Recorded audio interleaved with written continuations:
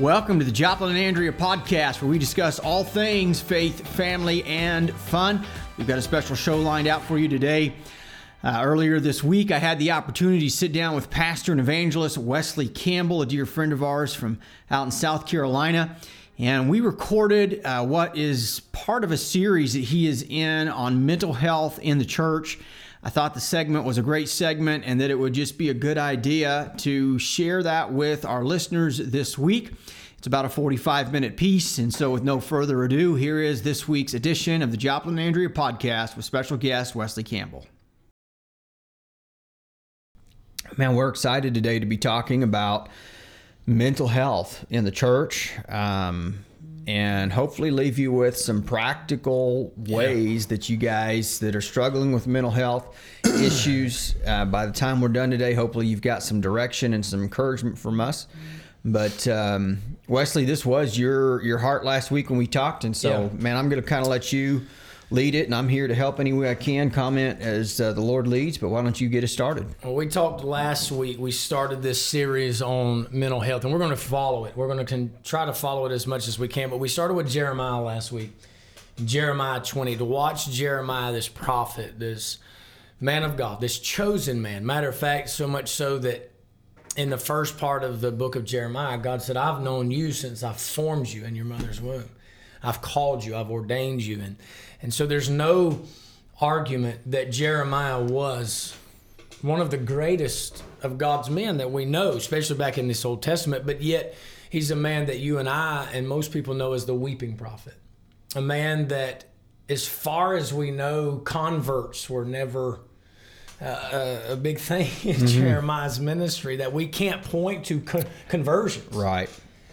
But yet he struggled so intimately and so much with mental health. It's not just depression, it's anxiety, it's we believe, and you could speak on this. Burnout, wanting to quit. Yeah, and this is another one that you may be able to speak on and shed some light. Addiction, the addiction mentality. That when the mental part of the addiction is so hard to beat as well as the physical, the need for it. And so we're watching people that are in church, that are Christians, that are coming to church every week, faithful to God, but yet they're struggling with these mental things. And we have taught this false narrative for so long that God is good, yes, but you're bad and you need to get better. And if you don't get better, you're not a good Christian. And we've taught that, and we've convinced people that they're not good because they have issues going on in their life. And the truth is, I have them too. Right. Sure. Yeah, I think that's an oversimplification of the problem. Sometimes we do that when we don't have a good answer. We try to oversimplify the answer. And regardless of the fact, the Bible does tell us to be anxious about nothing. Right. But that doesn't mean that we will never be anxious. Jesus said repeatedly, fear not, fear not, fear not. But that doesn't mean that you will never have fear. Right. And so how do we handle that? I think the church and pastors and leaders, we have to provide biblical solutions, because shaming people out of their anxiety never works. No.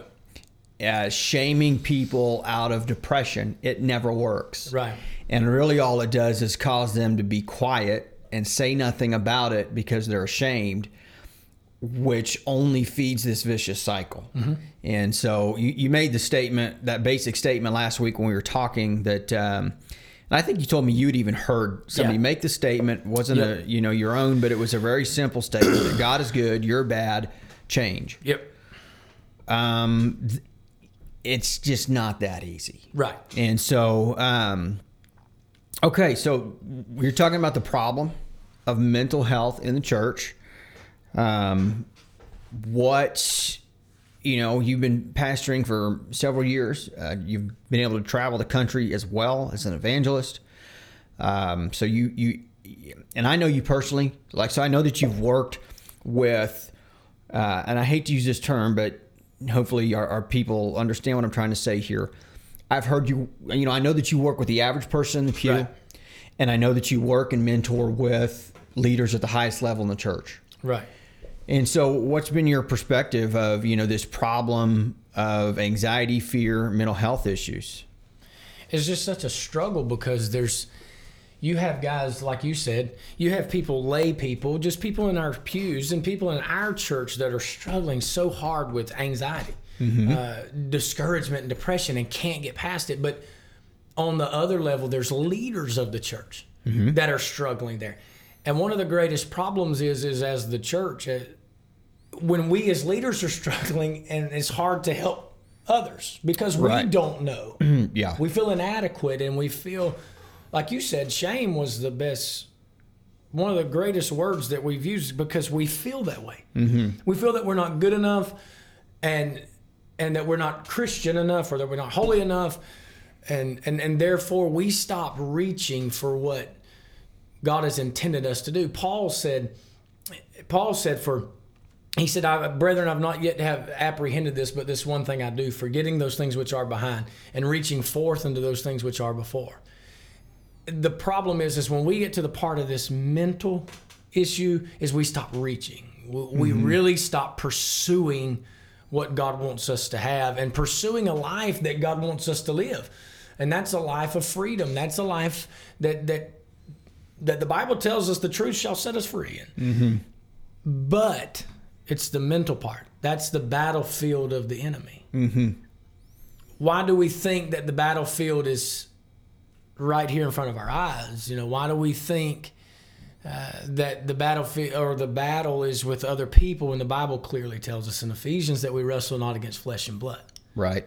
Yeah. Against principalities and powers, rulers of darkness, spiritual wickedness, and high places. And Romans 12 teaches us as well that we have to renew our minds. That's one of the secrets to really being transformed as Christians. Right. And so this is a complicated topic that we tend to oversimplify. We want a quick bullet point. Here's the problem. Here's the answer. And it just doesn't work that way. Right. But what I'd like to see us maybe hone in on a couple aspects. Okay. So I'm going to ask a question, and I want to clarify that question before asking it, because the last thing in the world I'm doing here is blaming the church. Yeah. The church is not to blame. There's an enemy that's out there trying to steal, kill, and destroy. There's an enemy that wants to steal our joy, our hope. The pain and destruction that's in the world is because of sin. Right. And so, as well, look, we've got to take our own thoughts captive. I was talking with a therapist literally yesterday about the mental health crisis. And this is what he said. He said, we don't really have a mental health crisis right now in America. We have a refusal to check our minds crisis. We're allowing we're binging on Facebook and on Instagram and on negative news. And we refuse to obey God on how to handle our minds. And because of that, because of our disobedience to that, we are seeing the consequences of heightened anxiety and whatnot. But he said the answer is not just throwing medicine at everybody, it's getting our minds right. I say all that to say I'm not looking to blame the church with the question I'm about to ask, but you and I are pastors, right? We're talking to the church today.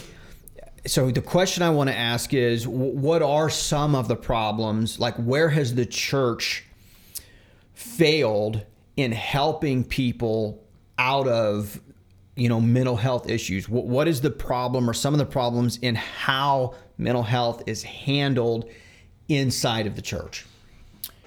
I would say, first of all, just recognition. To recognize, first of all, that we as Christians have problems. We're not perfect. Yeah. Jeremiah, this whole book, Jeremiah writes Lamentations. And it's the most depressing book at times. I mean, that's what he's doing. He's lamenting. Yeah. And he's crying. And Jeremiah, when we covered last week in chapter 20, Jeremiah said the words, he said, I'm not going to make mention of your name anymore. God, you've deceived me. And that's the problem is we believe that somehow God has lied to us. When God told us, that all that live godly is going to suffer persecution, and that there's going to be troubles. Yes. He says that in John. Yeah. That we're going to have trouble. But we don't recognize the fact that we are in a spiritual war, and that's a mental battle. Yes. We don't recognize that we all have problems. We're not going to be perfect. That the Christian struggles. And I think that's the first thing we have to do is recognize that we need help. We need to be true. We need to be authentic. We need to be genuine. And we need to be real and say, I'm not a perfect Christian. I don't have it together. I struggle mentally. And as a pastor, I struggle mentally. Yeah.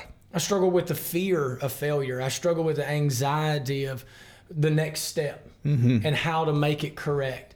Did I do the right thing? I told you last night leaving the airport that I felt like I failed Sunday by not preparing more. That's the mental struggle, but we don't recognize it. Or if we do recognize it, we act as if we don't have it. And I think we got to be real. Yeah. And that's the first thing we have to do. You started off that statement there with, the general concept that we are going to have difficult times, and we've got to be honest about that. I think one of the things that does lead to so much turmoil, mental turmoil, is a false expectation of what the Christian life should look like. Right. If you think that if you're faithful to God, that means you're never going to have troubles paying your bills because of some misquoted verse. Right. Well, all of a sudden, you're going to struggle and you're going to be anxious. You're going to be frustrated when you find out that, you don't have a job in 2 weeks. Right. And you're going to be frustrated to a degree that's even greater than just dealing with the struggle of life because you had a false expectation that you would never have to endure this type of difficulty. Right. If you have a false expectation, for example, that the church is never going to hurt you or anyone else, you misunderstand the reality that Jesus said in the church, you're going to have the wheat and the tares. There's always going to be, false hypocrites in the body. And in the end, God separates the sheep from the goats, but they're all together until the very end, right? And so the Bible teaches us there is a way that we got to deal with problems in the church, but they are going to be there. Yeah. But if you really believe that if I follow God and I love God and I do the right thing, I'm never going to be hurt. No one's ever going to do me wrong. I'm never going to struggle with bills. Everything's going to be great. And that's the promise of God's favor in my life. You're going to be greatly disappointed. And so I think having a realistic expectation. Yeah. I'll tell you, in America, it seems like we have an expectation that we should never deal with pain. And it's my opinion. There's a lot of reasons. Like I said, there's no bullet point here. There's a lot of reasons that we see depression on the level of all-time high in the history of recorded medical, history. It's at an all-time high. There's a lot of reasons for it, but I think one of those reasons is unrealistic expectation. Yep. We see, especially in our young people, it's like if anything that's hard, anything they have to suffer, everybody wants their safe space. They never want to be challenged. They don't want anyone to, tell them they're thinking wrong, doing wrong, acting wrong. And it's like we've been conditioned to have a false expectation of what life should look like. And then when life happens, which is hard enough, it breaks us. So, and that's what Preacher Kenneth said last week. That was one of the things he said, is that when we began to talk about the realness of mental health and how real it is, and it's real in the life of Jeremiah, it's real in the life of Elijah, David, Noah, at time, Peter, it's real. He said this, it's the expectations we put upon ourselves. Because we'll put an expectation on ourselves and we'll never reach that. And then when we don't reach it, it causes us to feel failure, which leads to discouragement and depression. And then the anxiety comes thinking I will never reach the expectation. Yes. And then it causes this issue where I believe we are today, and the Bible does speak of a great falling away that men will no longer hear and listen, and I believe that this mental problem has a lot to do with it because we've convinced ourselves it's never going to get better, And I'm going to give you guys this scripture that we're going to reference it some more, but Jeremiah 38. Jeremiah has come out of this Jeremiah 20 part where he said, I'm not going to speak of you. And then we'll shout over this verse. Everybody will. Jeremiah says, but your word was in my heart like a fire shut up in my bones. And we'll all, amen, amen. But we forget the narrative here. That Jeremiah is so discouraged and so depressed when he says these things. And then he comes out and it seems like everything's great. Seems like everything is wonderful. But in Jeremiah 38, I'm going to read just this portion because I believe it goes to what you were just saying about the church as a whole. It was their mindset. The Bible says that Jeremiah has prophesied. And then in verse 4 it says, therefore the princes said unto the king, we beseech thee, let this man be put to death. For thus he weakeneth the hands of the men of war that remaineth in the city, and the hands of all the people, and speaking such words unto them. For this man speaketh not the welfare of this people, but the hurt. Then Zedekiah the king said, behold, he's in your hand. For the king is not he that can do anything against you. And they took Jeremiah and cast him into a dungeon, and they let him down with cords in the dungeon, and there was no water but mire. So Jeremiah sunk in the mire. That word sunk in the mire. That's it. That's where we are. Mm-hmm. I do believe that I've been there. We're sinking in our own depression, in our own mental problems, and we feel like there's nothing left because we're not being realistic. We're not admitting that we have some hang-ups. Mm-hmm. The realness of this mental problem, and like you said, the way we perceive it in the church and the way we act on it in the church, and we feel as if we have to be perfect. And I think that's what Jeremiah was struggling with. He's giving this word and he's giving truth. Truth is not always easy to give.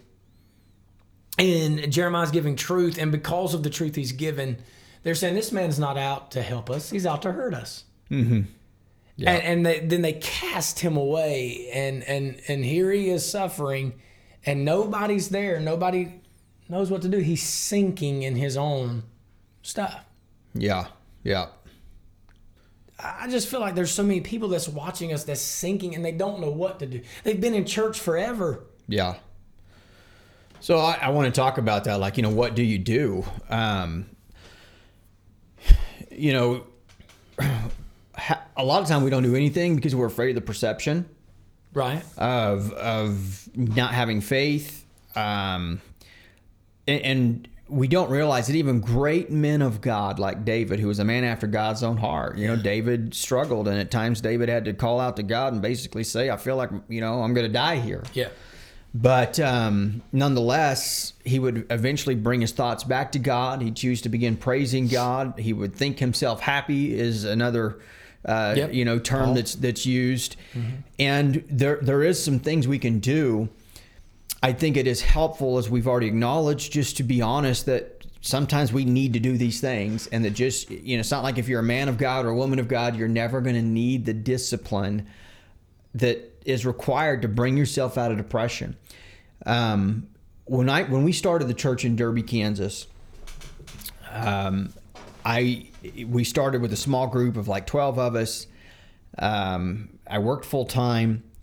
And at that time in my life, I actually owned a company and had about 14 employees. We built homes.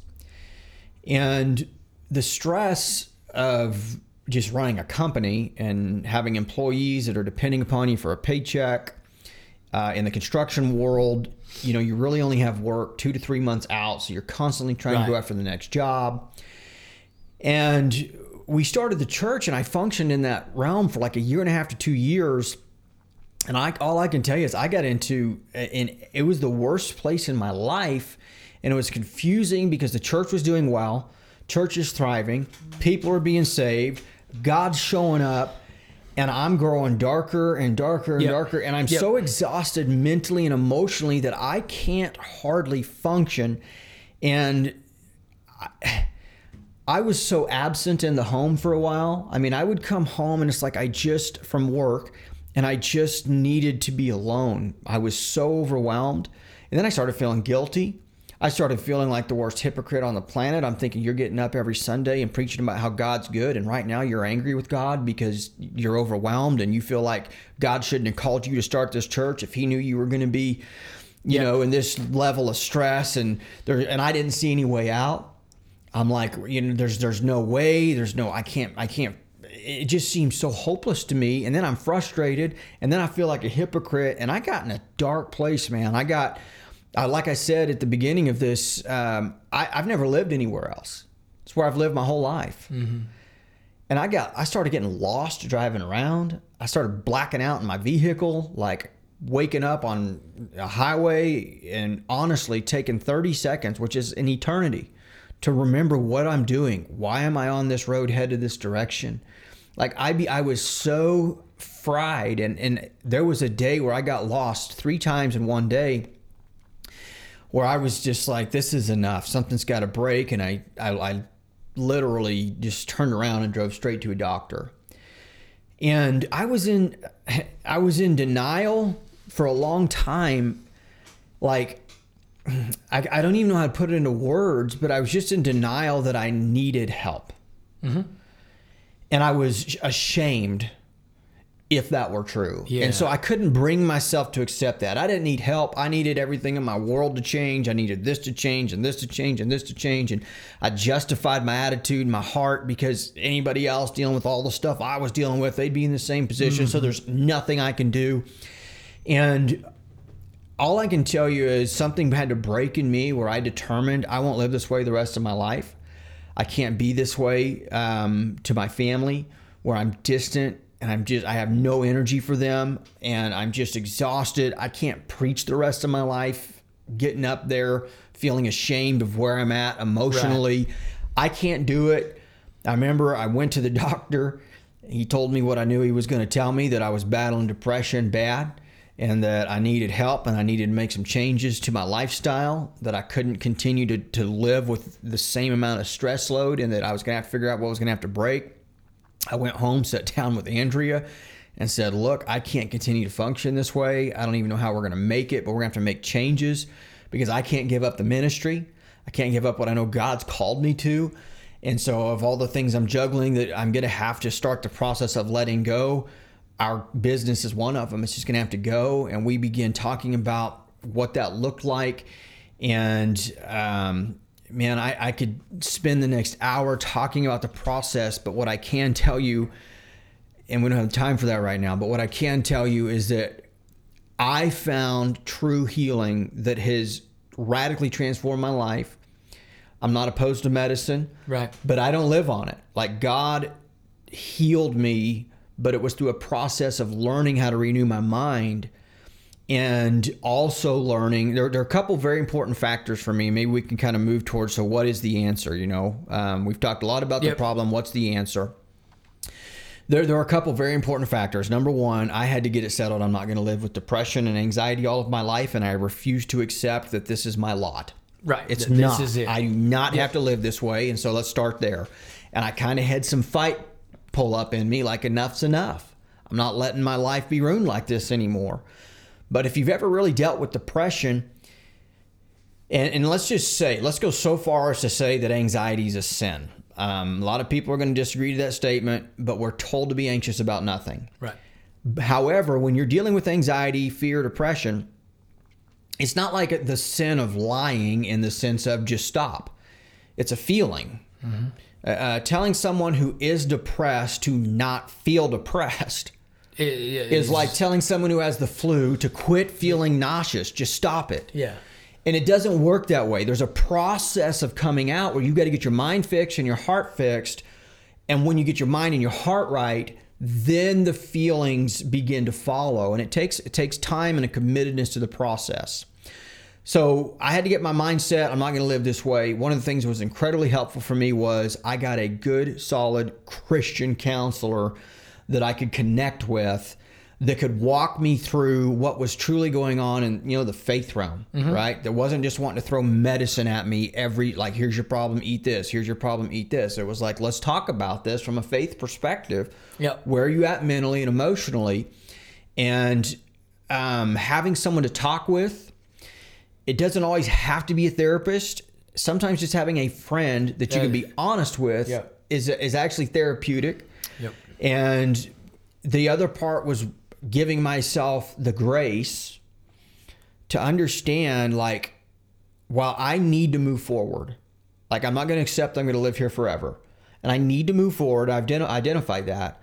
But I was able to look back and realize, like, even through all this mess, God has still used me. I'm not justifying my heart. I'm not saying it's okay to stay there. Right. But it was an important awakening to me, because it was like, wait a second. I don't have to be perfect, and I don't have to be in denial so that I can think I'm perfect. Right. I don't have to have this perfectly working on all cylinders in order for God to use me. Like, God's grace is sufficient. It's exactly what he did to Jeremiah. And so that was so really helpful for me. As a pastor, what's the answer to the church? We talked about how sometimes the church doesn't have a response to this. Concerning people in the church, how do they help those that are struggling? All right, well, I'm going to answer that, but I want to before I forget. Okay. I want to piggyback off something you said first. Okay. You were talking about your life, and you were talking about how everything was going great, and God was blessing the church. God was blessing the business. Of course, he was blessing your family, your home, and things were great, but things were wrong. Yes. That's the confusing part. How do I admit that when things are great, no, something's wrong. Right. Therein lies a problem, because it happens to us in the church. Like, I've shared with our people, and I told them Sunday at 9, that I was coming out here and ready to come out here. This is, and this, from the first time I've came, this is a spiritual place for me. This is a place where I get renewed. This is a place where I get refreshed. Just like you go to North Carolina. You go to the mountains by yourself, and this is that for me. And I needed it, because I was to the point over the last year and a half with the deaths and tragedies and everything that's been going on, and trying to function in the church and build a church during COVID. How to cast vision and go forward in vision during COVID. Yeah. What does that look like? What does ministry look like? And the pressure of all of that. What do I do next? How do I accomplish this? How do I help these people when I'm feeling the same way they're feeling? And so I needed to get out, and everything's going good. I mean, the church is growing financially. God is blessing. We're watching people get saved. We're watching people we've prayed for years come into the Amen. church. And God is blessing my family and my home. But the pressure of the mental side of it is so much that you lose focus. Like you said, you had to remember. You lose focus of how good God has been. Yeah. And what God is doing. Yes. And everything becomes bad. Yes. There's no good. And Jeremiah is sunk in the mire. Yeah. There's a picture of us sinking into the depression where nothing is good. Yes. Do you think... You see everything through a negative light. Right. Do you think that Jeremiah, as he sunk in the mire, thought, oh, just a few chapters ago, I said, I'm not going to speak of God's name anymore, but he was so gracious to me and good. No, because we forget grace. Right. Yeah. And then as the church, to answer the question you just asked off what I just said, as the church, how do we help? We forget grace.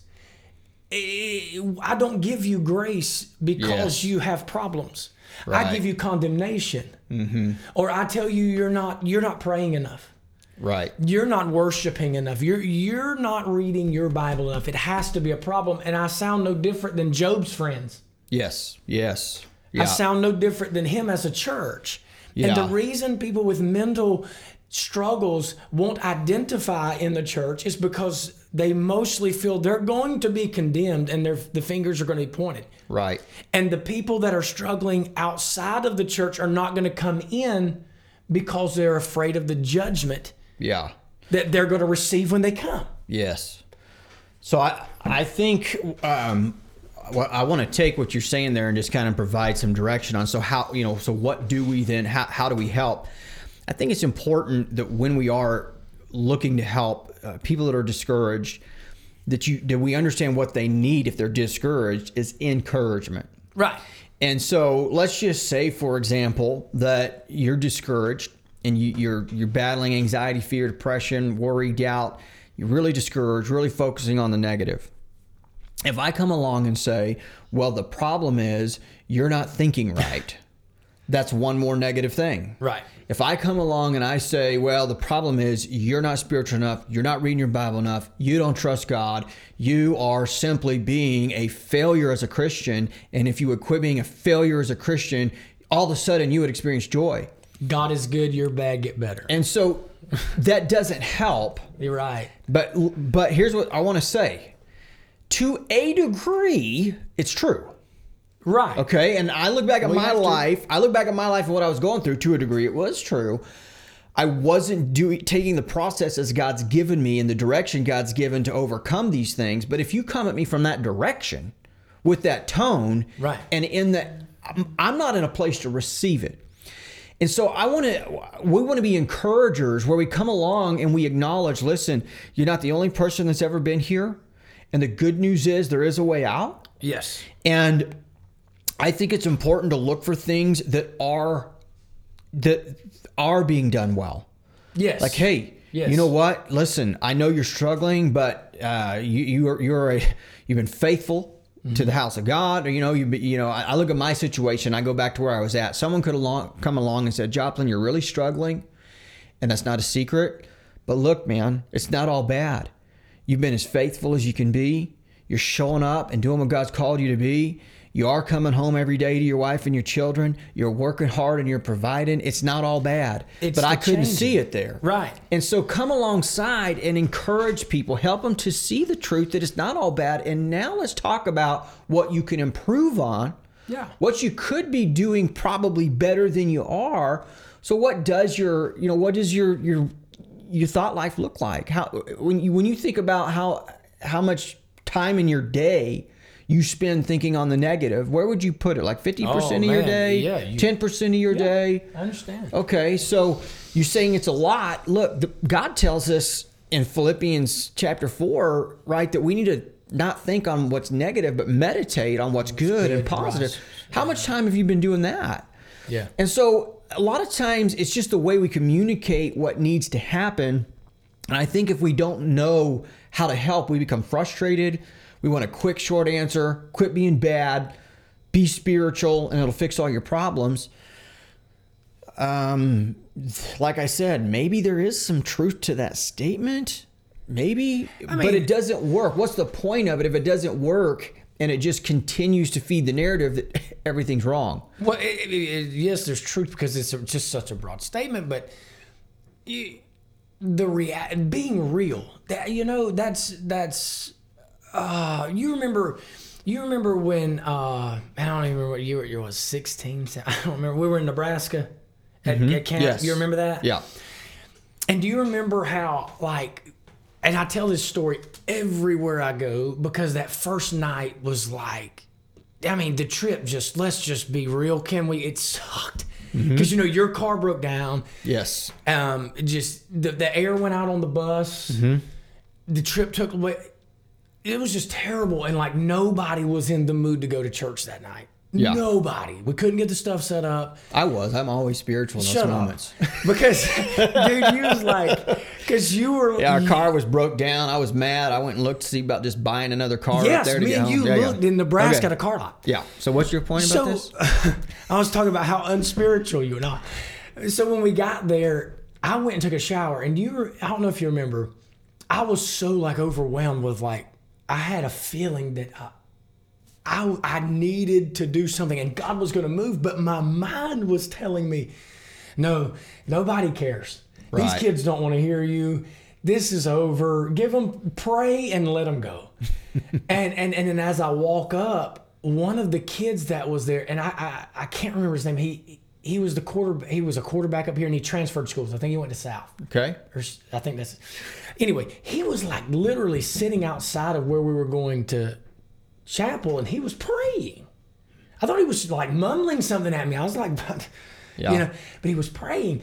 And then I come find you and we go in that guy's room, you remember? And we start praying to the point that both of us are weeping. Yeah. Mm-hmm. And God begins to fall in that place. Yeah. And that night God fell and I'd never experienced. It was raw. It was genuine. It was real. Yeah. But you remember the next night? Branson's preaching and the snake's trying to get in the door. Yes. And it caused our whole attention process to automatically shift where the God that we just experienced so much the night before was like a million miles away because we were worried about the snake getting in the door. Yeah. And I believe... Physically, folks, there was a real snake trying to get in the door where all these kids are gathered for service. And it was and it was a glass door. Yes, and we're watching everybody. It was very distracting, obviously. But in the spiritual, that's exactly where we are. Yeah. And me and you were like, I remember our conversation. We're like, okay, this like the door's closed, the snake can't get in, so let's not focus on the snake because we don't want to. Branson's preaching, and we're trying to focus. Yeah. But we can't. Yes. Yeah. And we're constantly looking. And there it is. That's where we are as the church. We've experienced God. He's done great things. But the truth is, there's this snake trying to get in here, and I don't know what to do. And then we've got to be real. And me and you finally were like, okay, listen, we've got to do something here. Yes. Okay, and we took care of the problem, and then we got back to service. Yeah. And it was difficult even then, but it would have. We had to deal with the problem. Exactly. Yeah, I remember. So, okay, 2 final things here to wrap this up. Advice to people in leadership. Okay, people, pastors, people in leadership. That right now, that some of them are probably overwhelmed. They're like us with people that just have need. What advice do you have to people in leadership that are constantly working and handling people that have depression and leaders that are dealing with depression? Mine's probably not deep. Okay, mine's my advice is not going to be as deep as yours. Be real. Be authentic. You're not up here and people down here. Yes, amen. We are the same. The only difference between me and or us and anybody in our pews is that God's called us to preach. That's it. We are the same. We have the same struggles. We have the same. Don't act as if we're any better than anyone else. And I told you before we start, we have to be intentional about trying our best to do what's right for people and to help people, to reach and to help people. Yes. We have to be real, and we have to reach. Yes. So I agree with that 100%. Don't really have a whole lot to add to that other than don't be afraid to, when someone comes for help, don't be afraid to be honest when it's out of your comfort zone or your ability to help, and just tell people, hey, I think you need to talk with someone, a Christian counselor, Christian therapist. Don't be afraid to call somebody, another pastor, and get some counsel on, hey, I'm dealing with this situation. I've got a very discouraged person, and I don't really know what to say. I don't know what to do. What would you say? I think sometimes we can be so full of ourselves that we're not willing to ask for help. We act, and as you said, we're just people. Right. None of us have it all figured out. And so don't be afraid to get help. Don't be afraid to ask for help. And when you're struggling, you need to have a couple of people in your life that you can just be honest with as a leader. That's right. To know you're struggling and that you need help and that you need prayer. Yeah. Final thing. So somebody's listening, somebody's watching, they've been battling depression, fear, anxiety, worry, doubt, and have been afraid to say anything about it, afraid to get help. Final words, let's just talk directly to those people. What do you want them to take away from this time we've had together? I want them to take away the fact that I want them to understand they're not alone. Yeah. They're not alone. And I will give this scripture that we were in that same story after Jeremiah sunk in the mire. There was a man named Ebed-Melech that saw Jeremiah hurting. And he went to the king and he said, King, he's about to die. Let me help him. And the king said, take 30 men.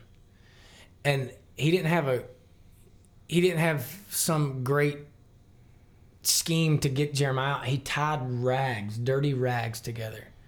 And he dropped them down in the dungeon and told Jeremiah to put his arms in between them. And 30 men lifted him out. You're not alone. Yeah. There are people that want to help. There are people that's willing not to judge you. And I don't know, man. It's like I have a hard time. I want people to understand they're not going to be judged. Yeah. Amen. I want to help them. I don't want someone sitting there feeling that they're alone. And so I want you to know you're not alone. You don't suffer alone. We all go through it. It's all throughout the Bible. You're not less of a Christian. You're not less holy. It's all throughout the Bible. But God is not less of a God. That's right. And so don't lessen God thinking that God can't break your depression that you've been in for years. He can. Yes, he can. I'm proof of it. He can break addictions. He can break anxiety. Don't lessen God because of what's going on in your life, and reach out to someone. Let someone help you, and let us do our best to pick you up. Yes. I mean, the Bible says, what is it in what book? At Jude, and some having compassion, making a difference. What is that? I'm not sure where that's in the book brother. of Jude. It says some having compassion, making a difference, and pulling them from the fire. You know, that's what I want our church to be. Yes. That's what I want our church to understand, is that we have to have compassion and not condemnation. Yes. Reach out to people and understand that people are human, we're flesh and blood, but God is still God. Yes. I'll leave you with this. God, it ultimately, in the end, it really does come back to bringing people to God. Yes. In my life, I had got so far away from that, which would seem hard to believe because I'm preaching every week, I'm pastoring a church, but I was looking for other sources to give me a sense of peace. Like I felt like, I had to have everything figured out, everything answered in order for me to have peace. Instead of just learning to trust in God, realize that God was good. Yeah. God didn't bring me this far to leave me here. Right. He's a good father. Yes. And I'm just going to trust that, even though I don't know all the answers, even though I don't know what next month's going to look like, even though I don't know how, and when things are going to change in my scenario.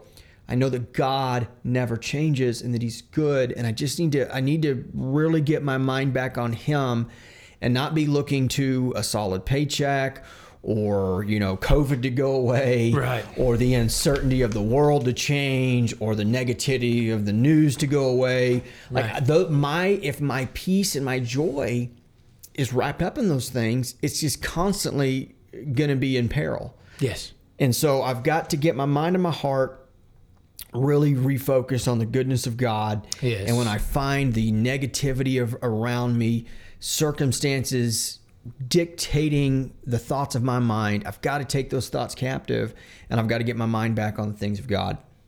And it's difficult to do at times. Mm-hmm. It is difficult to do at times, but it is that, what you said, it is that renewing of that mind that is constant, man.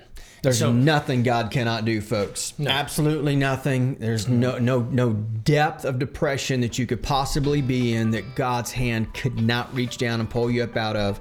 Have hope and believe that God has a way to lead you out of whatever you need let out of. That's right.